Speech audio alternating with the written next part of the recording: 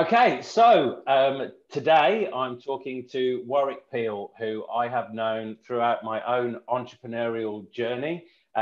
Warwick, I could talk more about his various roles and functions, but we actually met through serendipity of actually having my first office, and he'd been around for a long time together in a co-working space where we used to sit and have a beer on a Friday because there was no community, and we helped build a community and started Entrepreneurs and Co together. So I'm absolutely delighted to get Warwick on the podcast today. Hello, Warwick. G'day, Phil. Good to join, mate. And what a cracking start, hey? It was Serendipity way back then in 2014, and yeah, I don't know what we ran 50 odd events and had a couple of thousand people through the door. So that's been an awesome journey in itself, Entrepreneurs and Co. Yeah, I just think in all of these things, had I not been introduced by a lady called Annie Harper to Space and Co, to look at that as a co-working space, to have a desk, to have an office, and then like here we are in 2021, still doing cool and interesting things when we can and everything. But like it's a good example where someone says you should do this, and you go, okay, we're going to make it happen. So it's awesome. But anyway, we're here to talk about hacking serendipity and your journey today. So just like to start, just tell a little bit about your story. What's your backstory, and sort of how have you ended up where you are now? Yeah, thanks, Phil. I guess serendipity and networking has been part of my journey. I was fortunate enough to be relatively smart back in high school, so I got into Melbourne High, which is a mega hyper-connected school here in Melbourne. And I thought, yeah, I've made it. But that was the start of the downfall. I was the dumbest kid in a smart school. And as a result, my year 12 mark was absolutely atrocious. So most of my mates went to, do arts, law, com law, medicine at Melbourne Uni, Monash, etc. I went out to Wantirna TAFE to do an associate diploma, so in marketing. So 14 years later, I got my master's. So that was part of the journey. But look, I the reason I probably got such a bad mark is because I spent most of my time having fun and just, building my social network, right? Just being a rat bag and really building really good relationships with my mates and playing heaps of sport. And that, funnily enough, has paid dividends. I ended up taken off to London to go on. I'd done a few years in recruitment here, went to London, really just thrived in that market, was there for 5 years. And again, a lot of that was, serendipity, being out and about and meeting folks that, I met someone who worked at Sony BMG back in the day. It was called BMG. And the next thing they were my client, and, went to a meeting once, sitting next to Natalie Imbruglia, and here I'm recruiting a German-speaking treasurer for them, so, I had some fun times over there, and a lot of serendipitous moments with just bumping into random Aussies. And then the next thing, you've got that shared, common interest and common background. And that just led to, loads of, I don't know, even just randomly going on holiday to Croatia with some random folk I met out and about, in London and stuff like that. So, but yeah, I mean, it's, when I came back home, I always wanted to start my own thing.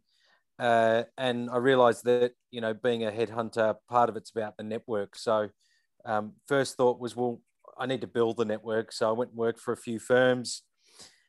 And then, long story short, one was a successful exit. The second one died a slow death. And then I started a few other companies. Obviously at the time we met, Phil, Entrepreneurs and Co was a serendipitous moment. And there was a whole crew of us. I think, there was about 5 or 6 of us at the time that were all going, oh, let's create this community. And then we pitched it to GPT, and they were called Space and Co. So we thought we'll come up with Entrepreneurs and Co.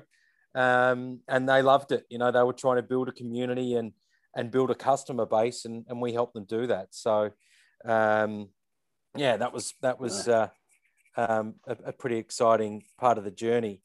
But I think just in terms of the other parts, you know, I co-founded Future Directors Institute, which was a governance education program for younger professionals, and Startup Boardroom, which taught, you know, founders governance with support of Launch Vic, and Entrepreneurs and Co. And then I was doing Search 360, and you know, I thought I was a rock star DJ spinning 4 discs and thinking I'm, you know, ruling the Melbourne startup scene. And then a Greek wedding happened and all the plates smashed, and wow, that was a hard one to really swallow. but serendipity happened after that as well, right? Like, you know, through sadly a passing of a mate recently, Alex Pantia, he invited me to an innovation conference, and that's how I landed at IdeaScale. So, you know, that was serendipity as well. So, yeah, definitely been a bit of a journey in some entrepreneurial endeavors, and you know, now I find myself working for a global tech company with zero tech skills, and somehow finding my way to navigate my way in the world of innovation and tech. So wow, it's quite a journey that you've had, to be honest. I'd like to acknowledge Alex as well, because if there was ever a person who, you know, I think he was like what I class as a hyper connector, but with purpose, and absolutely wonderful guy as well. So I think that he taught me a few things as well through that, about how to always give more than you take in any engagement with somebody. So yeah, that's true. But look, you know, I think that through all those sort of things in your journey, you know, and you know, being a headhunter, being someone who wants to connect, and I always remember when we met, your LinkedIn connections were pretty phenomenal then. I know they've grown a lot. That was one of the things. But now this hacking serendipity approach, and we've always talked about the fact that it's sort of luck plus action, or perhaps action plus luck. Now, in terms of you need to do something. You know, these lottery, even buying a lottery ticket, you have to buy one to actually win it. You know, you've got to be in it to win it.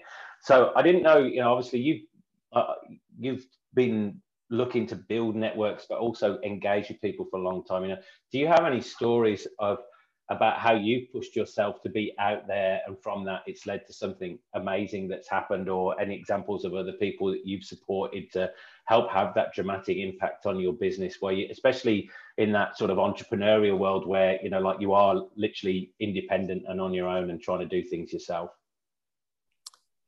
Yeah, look, I think when you're an entrepreneur in particular, and starting my first company in 2009, we were, you know, an executive search firm in what was then the what looked like to be a developing carbon markets, renewable energy, responsible investment market, albeit it stalled for a decade or so. But somehow we got through. But during that initial foundations of that company, myself and my business partner at the time really started to map out, well, where are we going to play? Where are we going to win, right? So we had this niche, but at the same time, we knew we had to have the investments part in terms of a client base, the advisory part, and we were super sort of, you know, aware of how to, you know, create opportunity through, you know, the action part. So the action part for us was that one of the big four was a standout for us in terms of climate change and sustainability. They also had, at the time, they were the smallest of the big four, and wanting to make a dent in the universe because I'd lost a few partners through, you know, sort of, you know, just through the market at the time and their brand positioning. And so we wanted to win them. And we went all out we had some relationships, but we were clever in the action part. and sure enough, 9 months later, you know, I ended up reaching out to the then Melbourne Footy Club, vice president of the board, a guy by the name of John Trotter. I'm a Melbourne fan and pretty connected over there. So, Trots, JT got us in at Deloitte, had this amazing meeting. He's like, you guys know your shit.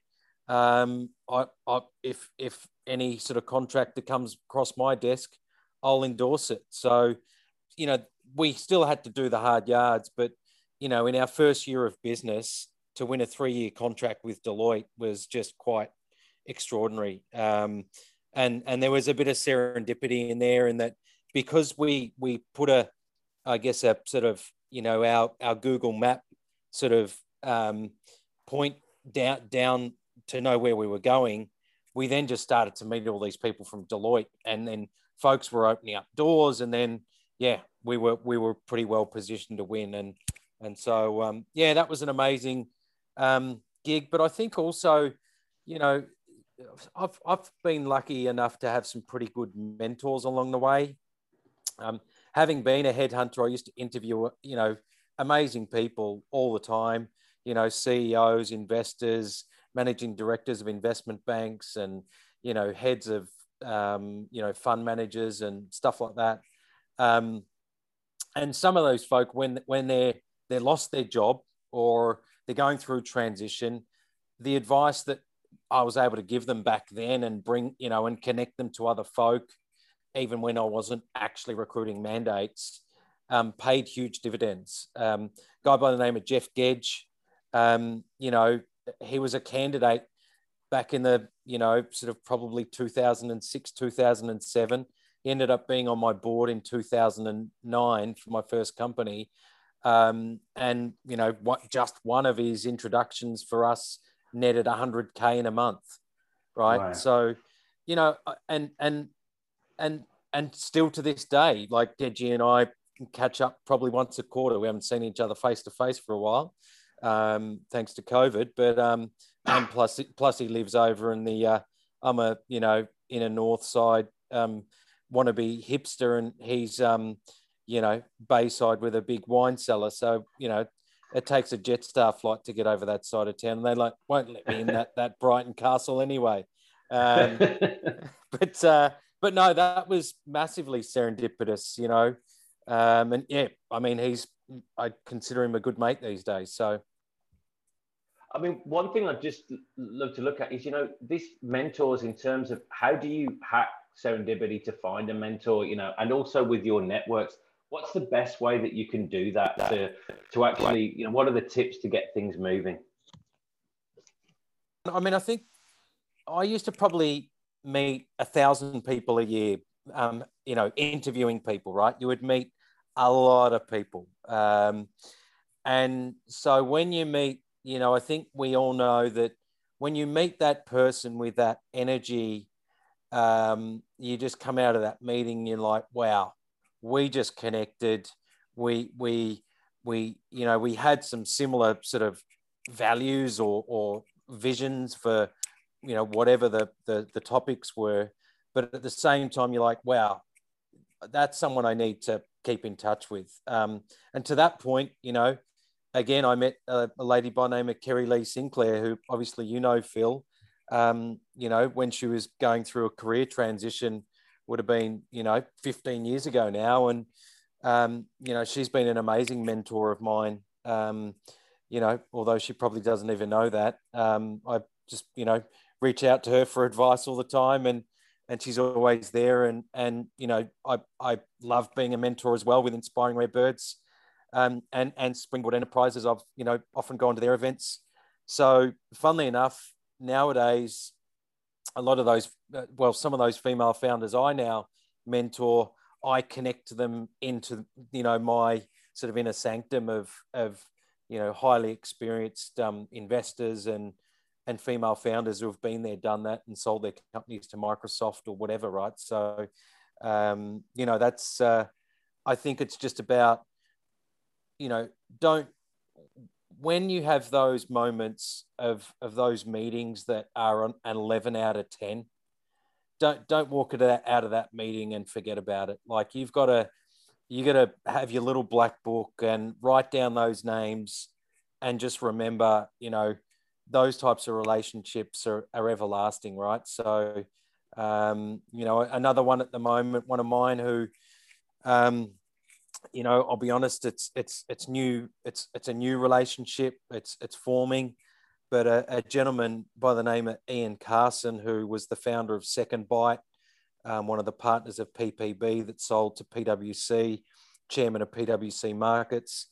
Probably shouldn't have used his name in that way, but look, him and I are building a really nice relationship at the moment. And again, when I met him, early in COVID, he was in his shorts and saying, I can't believe I'm just about to meet a minister in my shorts from my next meeting.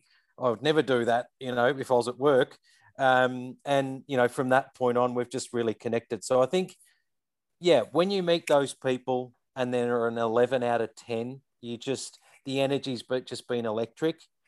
You've just got to, make a concerted effort to reconnect with them, because there are some special people in this world who inspire us all. And if you've been fortunate enough to sit in front of them, don't let that be a one-off opportunity. Really foster that relationship and always make that relationship reciprocal. i.e., one of the individuals I just met is raising funds right now. I'm opening some doors of some family offices. So always, whatever you can do, think about, well, how can I help you? Because everybody, doesn't matter if you're they're the chair of a company or CEO of a company. There's always, they could always have a new customer.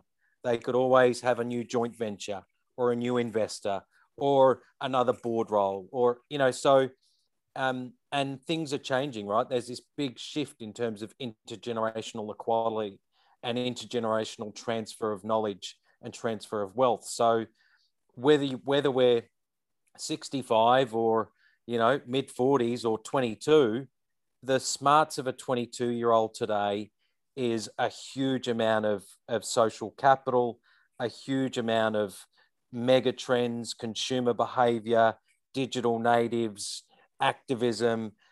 So there's so many environments in which we can learn. So I think intergenerational serendipity or intergenerational connecting of the dots is really important.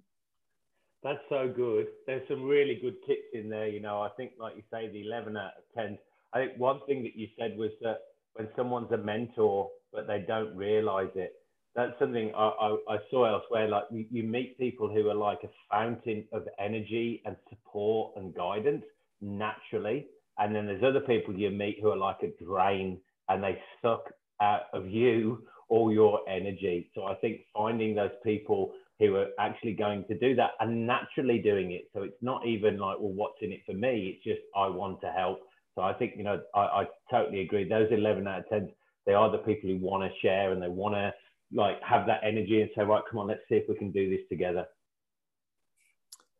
100%. And yeah, I mean, you've made a really valid point, Phil. There are some folks that will zap you dry and they're very negative. And I'll be honest, life's too short. They are the meetings that, yes, you met them once, make it once. See you later. Yeah. All the best with your project. Try to surround yourself with positive, upbeat people who are going to empower you to be your best and realize, your potential and help you reach that potential. So yeah, when you meet the 3 out of 10s, they're maybe just press delete. I know that's really unkind. I'm just kidding, but you know what I mean? Just really invest in those 11 out of 10s is what I'm saying. Yeah, that's great. Oh, look, there's some really beautiful gems in there. I think there's a lot to take away for everybody. Just to the last thing, where's the best place for people to find you? If they want to stay connected to you? What's the best thing to do? LinkedIn. If you LinkedIn search Warwick Peel, Peel, Warwick as in the castle from England, and I've even got my own shire in England. I was really stoked about that. I always used to say Warwick as in the castle, and Peel as in orange, and people in England used to love that. So if you type in those words in LinkedIn, I don't think there's too many Warwick Peels out there, but no.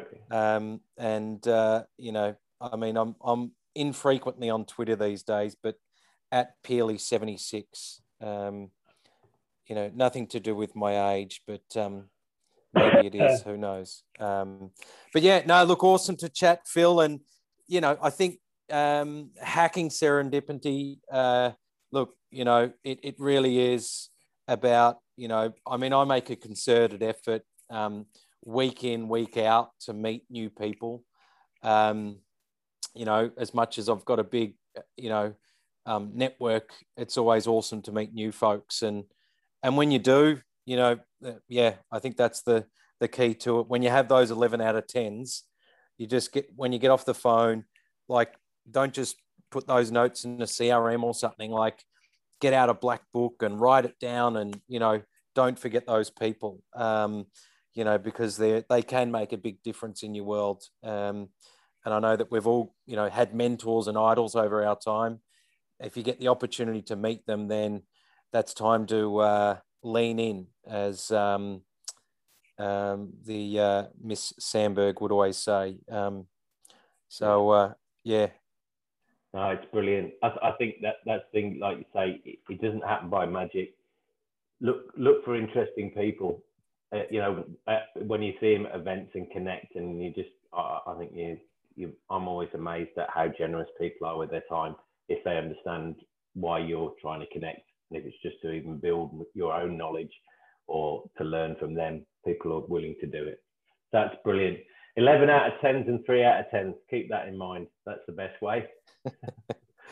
Well, yeah, 11 out of 10. Go all in. That's my advice. So go all in, just like Melbourne Demons at the moment. That's it. Good. They're going along nicely. Just a pity we won't be able to go to Queen's birthday against the Pies, but the Demons are marching on nicely at the moment, Phil. That's so it's happy days in Prawn Sandwich and Range Rover Land. All right, mate. Look, thank you so much, Warwick. I really appreciate it, and look forward to seeing you at an event sometime soon. Thanks, Phil. You have a good arvo. Cheers. Great chatting. Thanks, and brilliant. Good luck with it all. All right, cheers then. Thanks, bud. Ciao.